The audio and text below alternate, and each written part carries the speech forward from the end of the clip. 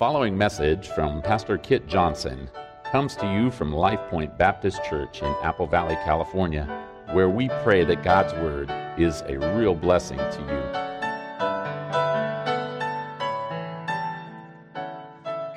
We can turn your Bibles to Romans 8. Several things in the songs certainly fit well with what we're going to be looking at today. We're going to, of course, took last week off from Romans for Easter, and boy, it was a good day here. Full house last Sunday, and it was exciting, and I'm thankful to be back in Romans this morning. So we'll be in verses 9 through 13 here in a bit. But before we reread the text, one of the unique joys, it might at first be surprising, but one of the unique joys of being a pastor is spending time with godly saints for whom heaven is very near. So this person, of course, is approaching death, and his body is wasting away, and he knows that his time on earth is almost over. And this person is physically miserable. But there is just a hope, a peace, because this godly saint can almost taste the glory of heaven. I mean, heaven feels very near. But for a lot of us, oftentimes heaven feels a long ways away, right? I mean, as in particular, as we endure just the struggles of life in a sin-cursed world. People are irritating. Work is stressful. Finances are tight. The to-do list is endless, and oftentimes it feels a long ways off from glory in heaven. And then you compare your spiritual life to the perfection that heaven requires, and glory oftentimes seems unattainable. Now, I look at what God demands and what I am, and man, that's hard to even comprehend. Your sinful passions are strong and shameful at times. You don't love your spouse or your children well.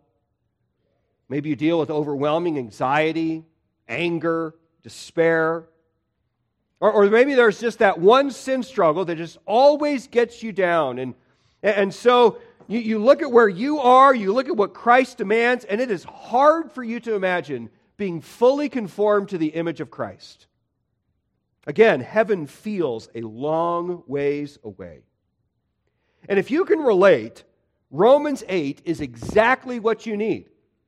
Because this chapter skillfully describes God's sovereign plan to move us from our present misery and suffering and sin into the glorious inheritance that God has for us in heaven. And Romans 8 assures us that everyone who is truly in Christ will make it to heaven. And it's not because you are so spiritual or because you even said the right magic words at some point in your life.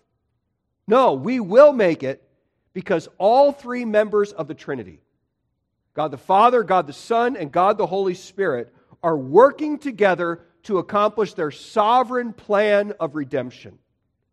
And so Romans 8 is filled with hope, security, and assurance. And that's certainly true in today's text, verses 9 through 13. I want to begin reading in verse 5 just to set up the context.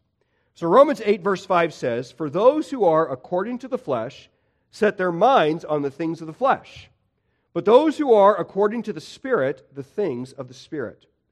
For the mindset on the flesh is death, but the mindset on the Spirit is life and peace. Because the mindset on the flesh is hostile toward God. For it does not subject itself to the law of God, for it is not even able to do so. And those who are in the flesh cannot please God. However, you are not in the flesh, but in the Spirit, if indeed the Spirit of God dwells in you. But if anyone does not have the Spirit of Christ, he does not belong to him. And if Christ is in you, though the body is dead because of sin, yet the Spirit is alive because of righteousness.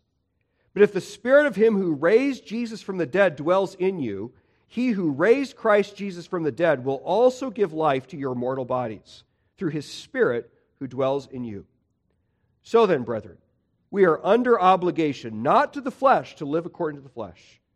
For if you are living according to the flesh, you must die.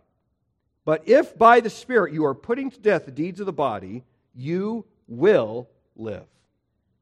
So this passage very simply describes the Holy Spirit's role in bringing us to glory. And verse 9 begins our passage by describing the importance of the Spirit. Now, I don't know that you remember this, I doubt you do, but we covered verse 9 2 weeks ago. And we talked about the fact that the Holy Spirit is a new and very different authority from the flesh which rules over the unbeliever. And so we are under a new authority, a new power. We live in a new realm. But I want to consider verse 9 again today because it lays a really important foundation for the rest of the passage, sort of a transitional verse, you could say, between two sections. So in particular, to back up a moment, verses 7 and 8 paint a very dark picture of those who are in the flesh. Before you came to Christ, you were hostile to God. You rebelled against God's will. And Paul says that the unbeliever is incapable of pleasing God. And so it's a pretty dark picture. But then, verse 9 follows with a strong contrast and a word of encouragement. Paul says, however, you are not in the flesh, but in the Spirit. And you could say, assuming that the Spirit of God dwells in you. So, Christian, you are not the same person you used to be. If Christ is in you, if the Spirit is in you, God has changed you and made you something new. So this verse is a very important verse regarding the ministry of the Holy Spirit, His indwelling ministry in all who are genuinely saved. And Paul assumes that the moment you are born again, that the Holy Spirit indwells you. And 1 Corinthians 6:19 says that your body is a temple of the Holy Spirit. Incredible thought. And the Holy Spirit will permanently indwell every Christian from the moment we trust in Christ until the moment that we are in glory. And we know it's a permanent ministry because Paul says, if anyone does not have the Spirit of Christ, he doesn't say you're not spiritual. He doesn't say you're not doing something wrong. He says if you don't have the Spirit of Christ, you are not His. And so the Spirit's ministry is a permanent ministry. He doesn't come and go. He's always there. And there's nothing you can do to get more of Him. It's not like sometimes you got 50% Spirit, 60% Spirit, 80% Spirit. You either are indwelt by the Holy Spirit or you are not. And verse 9 says that He brings us under a radically different authority. So first, without the Spirit, every unbeliever is under the authority of the flesh. Now, as we've said, that the flesh here is not your body or even your bodily appetites, so to speak. No, rather, the flesh is the dominion of sin. It's the ruling, reigning power of sin that hangs over our sin-cursed world. And it is hostile to God. And it enslaves every unbeliever, and it is the flesh that creates the rebellion that Paul describes in verses 7 and 8. But God says that when the Holy Spirit enters your life, when He comes to take up residence in you, He drives out the flesh's tyranny. I mean, those two authorities, flesh and spirit, cannot coexist. And so the Holy Spirit's dominion over my life creates a radically different orientation. And so how incredible is it that a sinner like me is a temple of the Holy Spirit of God who is in me? I mean, that's incredible. That He goes with me everywhere I am. He is always there. And it's an incredible gift of God's grace. And as a result, God says that every Christian is in the Spirit.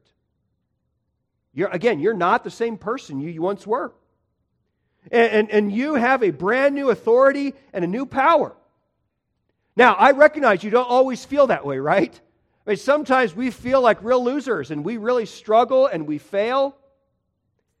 But even though we fail, the indwelling Spirit assures us that God will fulfill every promise and He will bring us to glory.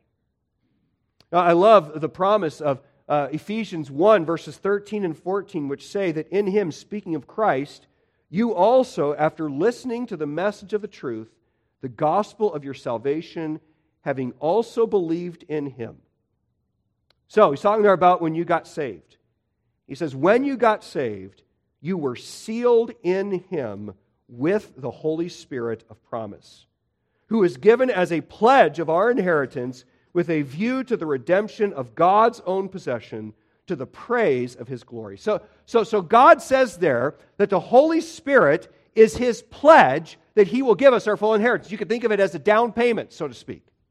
That when you get saved, God gives you the Holy Spirit, and He is the down payment or the earnest money that guarantees that God will someday finish the process and give you your full inheritance. It is certain, based on the Spirit's presence. So every time you feel the conviction of the Holy Spirit, every time the Holy Spirit just encourages your heart or strengthens your faith and you experience His ministry, it should serve not just to do that, but also to remind you that the Holy Spirit is in my heart. And the fact that I have the Holy Spirit means that someday God is going to give me His full inheritance, and I will be with Him in heaven. That's a great gift. And the Spirit's presence also assures me that I can make progress towards holiness. I don't have to be stuck in the mud. So don't listen to Satan's accusations. Always believe that holiness and heaven are in reach because you have the indwelling Spirit. So the Holy Spirit is a game changer. He is massively important. And verses 10 and 11 follow.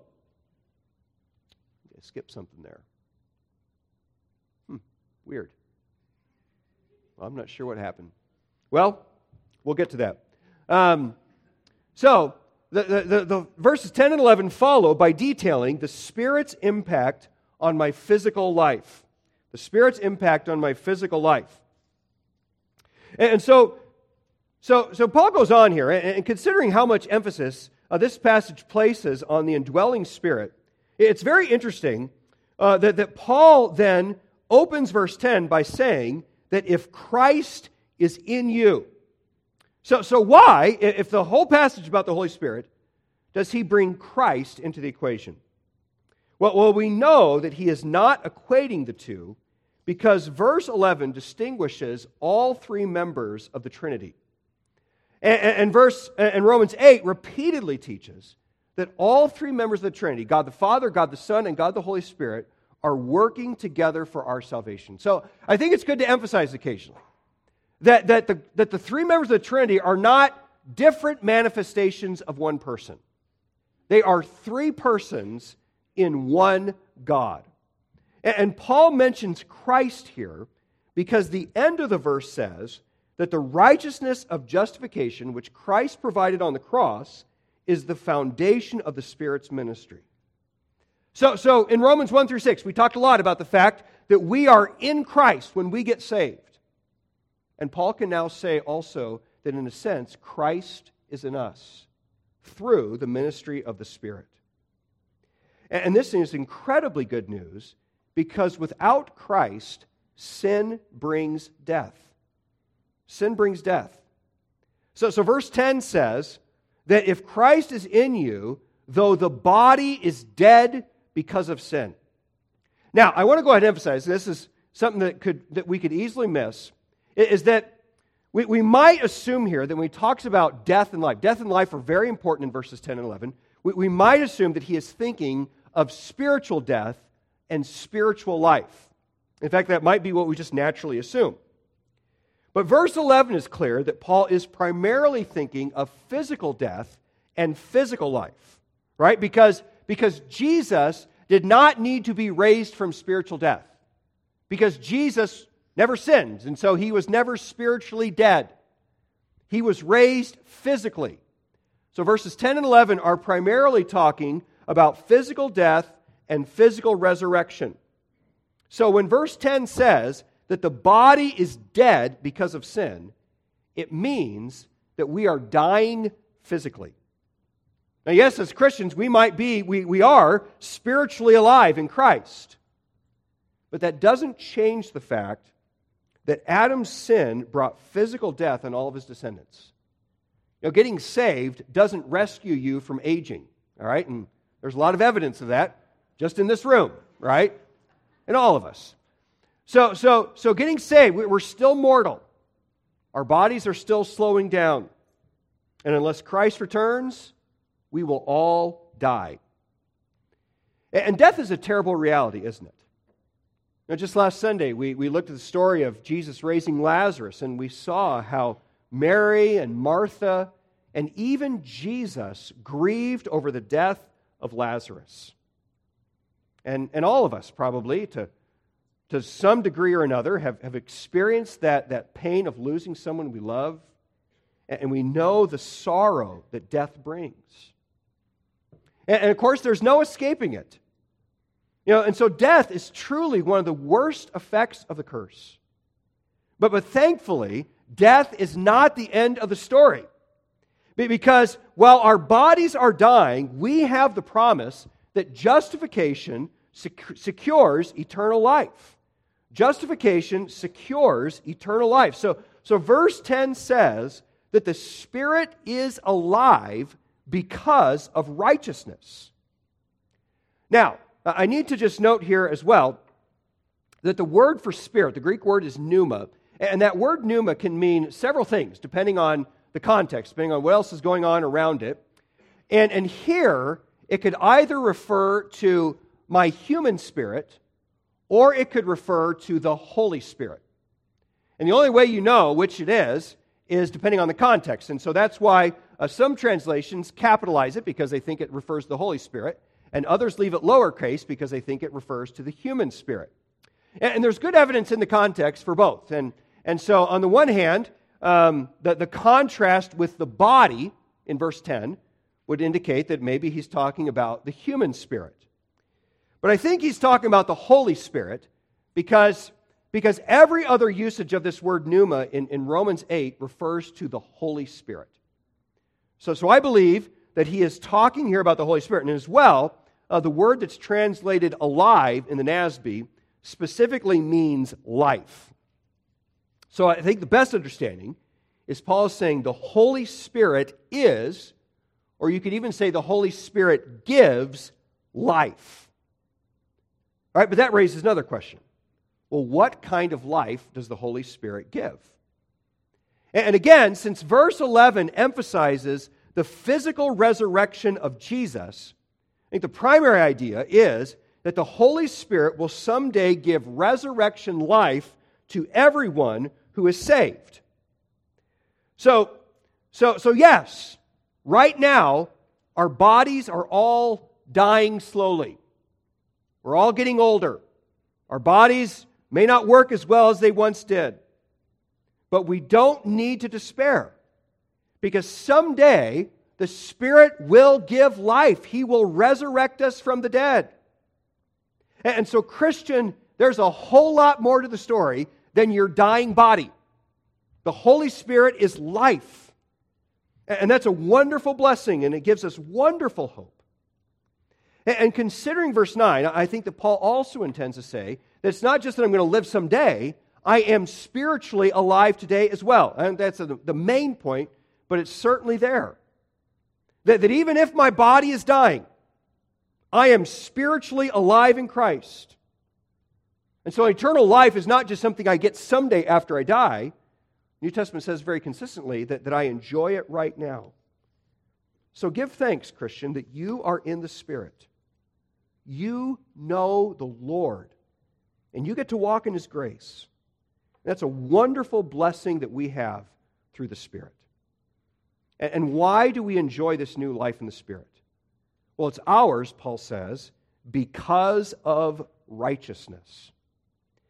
Now considering Romans 1 through 5, if you were listening, paying attention here, hopefully you know that he can't mean that we merit this righteousness, that we earn this righteousness.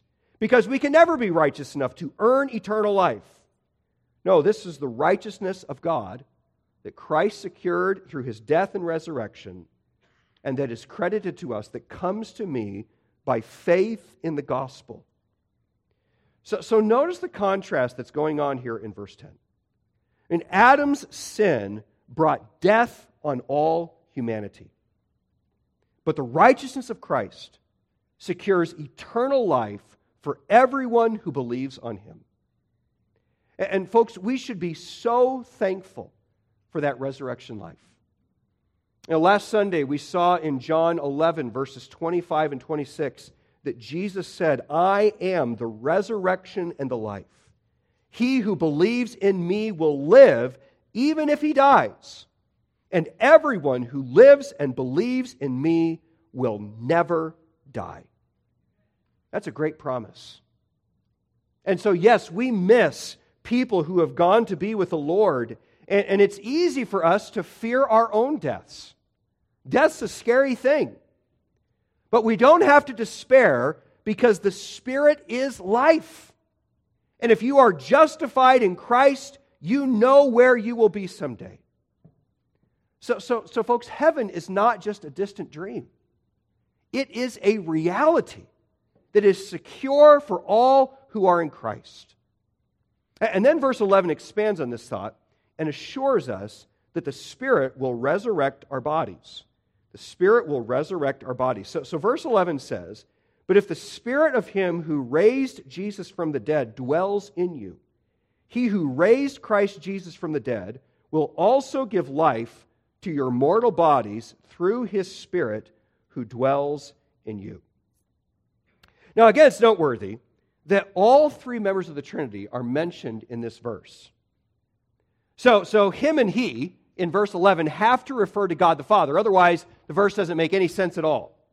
So the idea is that the Spirit of the Father, or how we say it theologically, is the Spirit who proceeds from the Father. So the Spirit of the Father who raised Jesus from the dead dwells in you. And then, Paul assures us that God the Father raised Christ Jesus, and he will also raise you through his Spirit.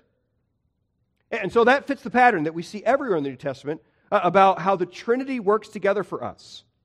That God the Father planned from eternity past what God would do. He made his plan, he set his decree, and then he sent Jesus into the world, and Christ executed the plan, and he secured for us our salvation.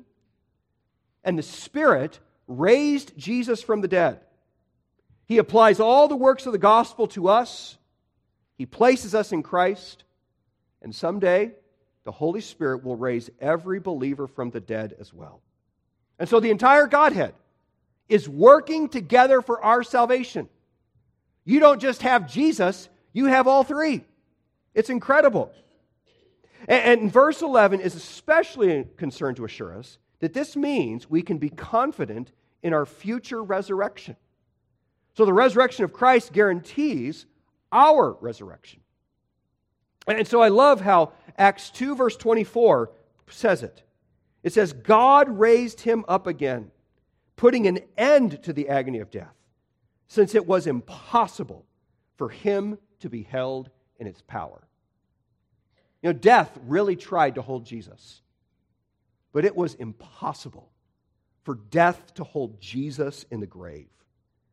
God overwhelmingly conquered death in the resurrection of Jesus. And it's worth noting that when Jesus rose from the dead, Jesus didn't just come back to life. You know, again, think about our sermon last week. It's kind of cool how the two passages fit together. Have you ever wondered why Lazarus came out of the grave bound in his grave clothes, and Jesus' grave clothes were left neatly in the grave? Well, the answer is, the reason is that when Jesus was raised in he was glorified. He was in his glorified body. And so he did not just emerge from the grave, he emerged better than he was just a few days earlier when he had been arrested by the Jews. He was glorified, and so God did something incredible. And Paul assures us that the same God who raised Christ from the dead will also give life to your mortal bodies through His Spirit who dwells in you. So, folks, Christ is only the first fruits. His resurrection was only the first of many to follow. And so someday, everyone in whom the Spirit dwells will share in His resurrection life. We will live in a totally new state. And folks, that is the great hope of a Christian. You know, despite what Joel Osteen says, your best life is not now. And we should all be so thankful for that. No, our best life is with God in eternity. We will be fully glorified in our bodies and in our souls. We will be untouched by the effects of sin. Every desire will be pure and perfect. And aren't you thankful that this is not all that there is? That our best hope is not in this life. That something far better is coming. And so, in light of that, we've got to work hard to look past the brokenness of this world, the brokenness inside our own souls, and we need to see the great hope that God has given us. So see that hope. Be assured of that hope. And give thanks for what the Spirit has done. And if you don't know that hope, you don't know that you're ready to meet the Lord, you don't know for certain that when you die, you'll be with Christ, then you need to receive Him today. You know, so Christ provided for your salvation on the cross. The Bible says that He died, and when He died, He bore our sins in His body. He took it out of the way. And if you believe on Christ, God will forgive you of all your sins. Forgive you of every sin. He will credit to you the righteousness of His Son. And you will be saved forever. The Spirit will live inside you, and you can know that you have a home in heaven. And if you don't know that certainty, you don't know that you're ready to meet the Lord, ready to be with Him for all of eternity, then we would love to talk with you today and make sure you understand how to be saved and how Christ can be your Savior. And then, verses 10 and 11 say that the Spirit has made a dramatic impact on our physical life. This dying body is not all there is. There is a resurrection body coming someday. And then verses 12 and 13 describe the Spirit's impact on my spiritual life. The Spirit's impact on my spiritual life. So let's read verses 12 and 13 again. It says, "So then, brethren, we are under obligation not to the flesh to live according to the flesh. For if you are living according to the flesh, you must die. But if by the Spirit you are putting to death the deeds of the body, you will live." Now, I like to emphasize often that God's work of salvation is two-pronged.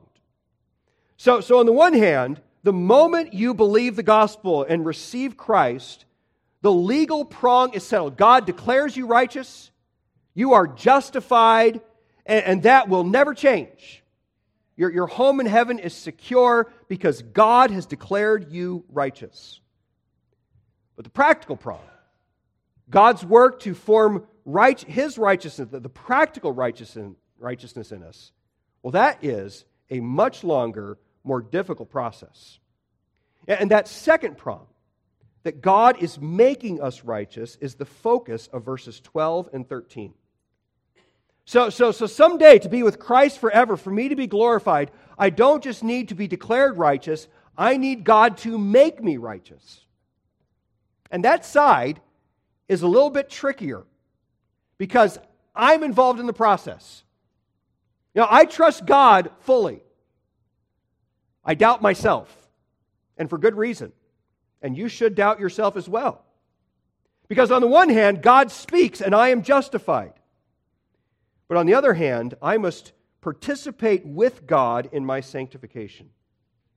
And while I trust God, I'm not so sure about me. So that raises a really difficult question. Well, if I have to work to be sanctified, if I have to change and grow, then how can I be sure that I will continue and that the process will be completed? Well, Paul answers with a contrast. And he first encourages us with the fact that we are free from fleshly obligations. We are free from fleshly obligations. So verse 12 says, God assures everyone in whom the Spirit dwells, brethren, we are under obligation, not to the flesh, to live according to the flesh. So we still fight temptation, right? Every Christian, we all struggle with sin. We oftentimes fail. And so we're not what we ought to be. But God says that we are no longer obligated to the flesh. The flesh is not your master anymore. And that's significant because the assumption here is that the unbeliever is obligated to the flesh. He has no choice but to live a life of sin. He is blind to spiritual truth. He cannot live for God's glory, and he is slowly marching towards eternal destruction. But the Spirit frees every Christian from that fleshly obligation. Again, Romans 6:14 says, sin shall not be your master, because you're not under law but under grace. And that promise is very important to our assurance of salvation. Because verse 13 adds, what's it say? It says, if you are living according to the flesh, you must die. Now, when you look at the contrast that follows there, that death is not just physical death. Because it doesn't make sense. It wouldn't make sense for it to be physical death, for them to, because we all die regardless. So he's talking here about spiritual death. He's talking about eternal condemnation. So God here says that a life dominated by the flesh, a life in rebellion against God, will end in eternal condemnation. And that's important because a lot of Christians want to believe that you can be a genuine child of God and continue to live in rebellion against God's will. You know, that because you call yourself a Christian, because you said some words at some point in your life, it doesn't matter what you do from there. But it does matter. Paul says that if you live under the tyranny of sin and you are hardened to the truth of God, you must die. You will endure eternal death. And that's because every genuine Christian must persevere in the truth and produce the fruits of salvation. So Hebrews 12 verse 14 says, pursue peace with all men, and you could say, and pursue the sanctification without which no one will see the Lord. So if you're not sanctified, if you are not pursuing sanctification, then God says you will not see the Lord. So if your heart is cold towards God, and you are knowingly and comfortably living in rebellion against His will, and all those qualifiers are really important there, right? Because again, every Christian struggles with sin. We all fail. We all fall short of what we want to be. But there's a difference between hating my sin but continuing to fail and just saying, I don't care what God says. I don't care what His Word teaches. I'm going to do what I'm going to do, and so be it. That attitude, God says, if you are living according to the flesh, you are living under the dominion of sin, you must die. So maybe you're a genuine Christian. Maybe you've allowed sin to creep into your life. And you've just kind of been excusing it, putting it aside. And maybe God today, through His Spirit, wants to use a verse like this to waken you up to the seriousness of rebellion against God. Folks, it is a dangerous thing to say no to what God says in His Word. And if you're getting into that pattern, it should scare you, and God's Spirit wants to wake you up. Or maybe, you just need to be saved. Maybe you need to be born again for the very first time. But regardless, God is saying that rebellion is never a small thing. it is contrary to the nature of a Christian in whom the Spirit dwells. So deal with it. Don't write it off. Make sure that you are walking with Christ. And if you have questions and you're struggling in sin, then let a godly brother or sister come alongside you and help you get where you need to be. So and thankfully, that if the Spirit of God dwells in you, you can, right? You're not under obligation to the flesh. Sin is not your master. And so every Christian, by God's grace and through the strength of the Spirit, can change and we can grow. It might not happen as fast as we want it to. It probably won't. But we can make progress through the power of the Spirit. And that brings us to the positive side of the contrast, which is that we are assured of new life in the Spirit. So look at what he says at the end of verse 13. The end of the contrast is, but if by the Spirit you are putting to death the deeds of the body, you will live. So that brief statement, it articulates two kind of difficult tensions that are very important to the Christian life.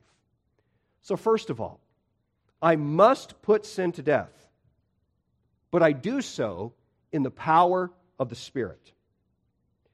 So God says, I must put to death the deeds of the body, right? You know, I can't just kind of sit back and wait for God to just zap me with holiness. I have to put sin to death. And Paul describes this. He tells us, Colossians 3 verse 5, he says, they're put to death, therefore, that which is earthly in you. Sexual immorality, impurity, passion, evil desire, and covetousness, which is idolatry. So, Christian, if you have those things in your heart, or of course any other sin that the Holy Spirit might be challenging you with, you need to put it to death. I mean, don't give it a place in your life. Fight it. Resist it. Don't ignore it. Don't excuse it. Put it to death. And yet at the same time, don't just grit your teeth and try and do it, right? Remember that you fight in the strength of the Spirit. Because what's he say? He says, by the Spirit, you are putting to death the deeds of the body. Now what does that mean? I mean, how is it in real life that I can fight sin, put sin to death, but somehow I do it by the Spirit? Well, obviously, we have to remember that the Holy Spirit is a person. And He has a plan, and He is always accomplishing His plan to change me and to mold me, whether I am cognizant of it or not. If you are a Christian, the Holy Spirit is always at work in you to accomplish what He desires.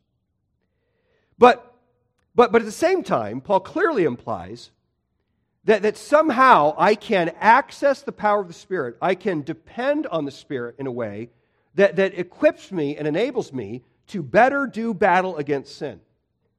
So how do I do that? Well, a lot of people want to make that a very mystical and man-centered thing. So, you'll see people that, they want the Spirit to fill them, and they think that means that they've got to work themselves up into some kind of emotional frenzy, and they're, and they feel the Spirit, and it's this powerful experience. Or other times, it really becomes about, some sort of like, spiritual energy that I have to work up, and I work myself into this place where I don't want sin, and sin is completely free, and I get rid of it all, and then the Spirit comes in, and people have all sorts of weird and strange and I think ultimately defeating ideas about what it means to walk in the Spirit and depend on His power. And instead, we ought to think about this when we think about by the Spirit putting to death the deeds of the body.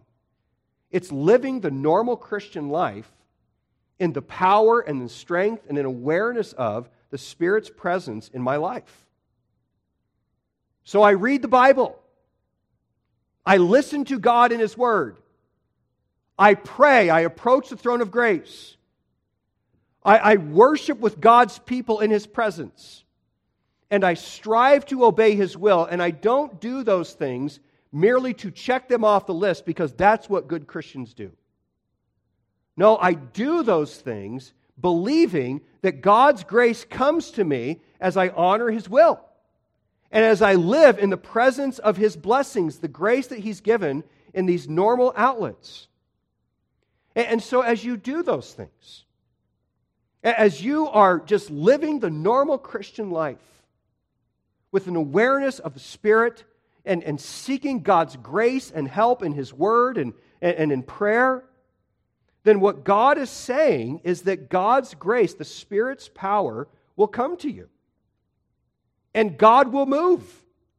God will convict you of sin. He will encourage you. He will inspire faith in you.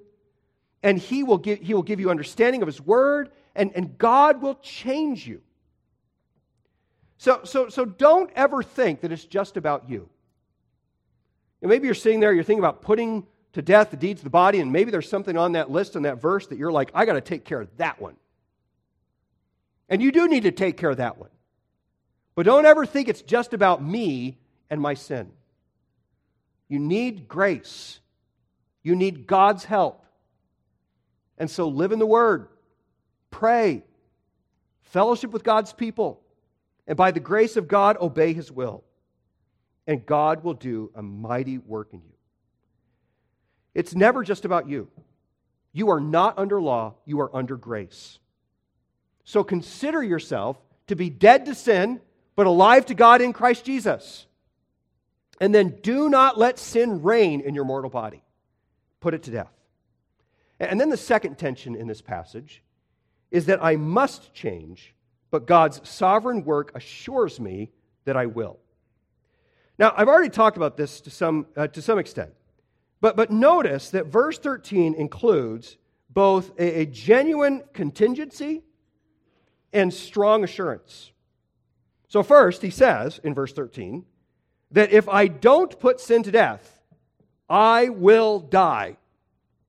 And that's a sober warning that should hit home to anyone who is living in rebellion against God without any effort to change. But what about the Christian who wants to please the Lord? What about the Christian who has this sin struggle that they just can't seem to get past? Or the Christian that you're just consistently disappointed with how far you fall short? Or you're discontent with the progress. You want to grow, and you wish it would just happen, and it's not happening as fast as you want.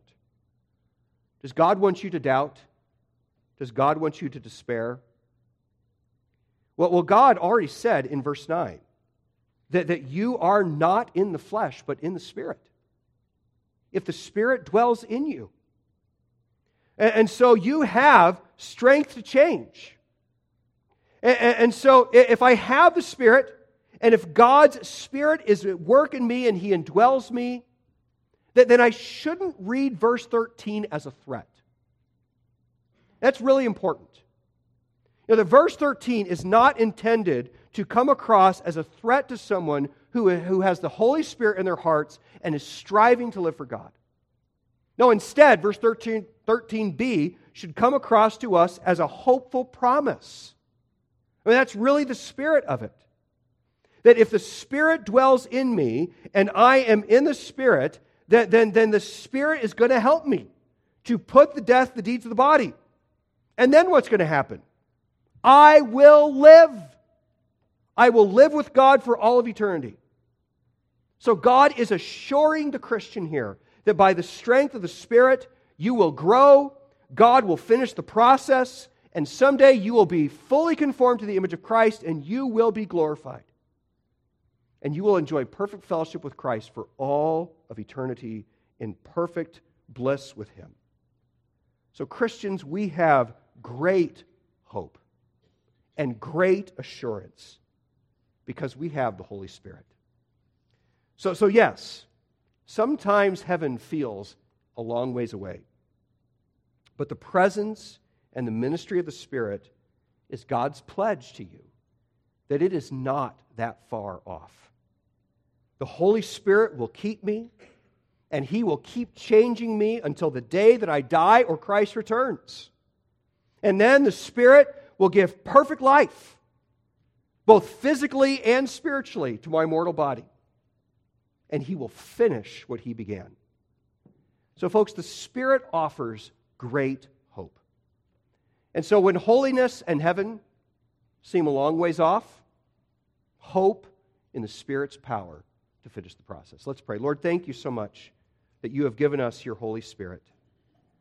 Thank you that He lives inside of us. Thank you for the promise that we have that He will work and change us. And so, God, help us every day to rely on Him. Help us to trust in Him. And God, I pray that your Spirit would work to mold us into the image of the Savior. And God, I pray that even right now your Spirit would search us and know us, that He would identify any wicked way in us, and that He would lead us in the way everlasting. Lord, work to change us. And I pray for any who are here who do not know Christ, that, Lord, your Spirit would give new life, that He would open their eyes to the glory of the gospel, and that they would be born again. And so thank you for your work. Thank you for your grace. Thank you that the Spirit is with us at all times. In Jesus' name, amen.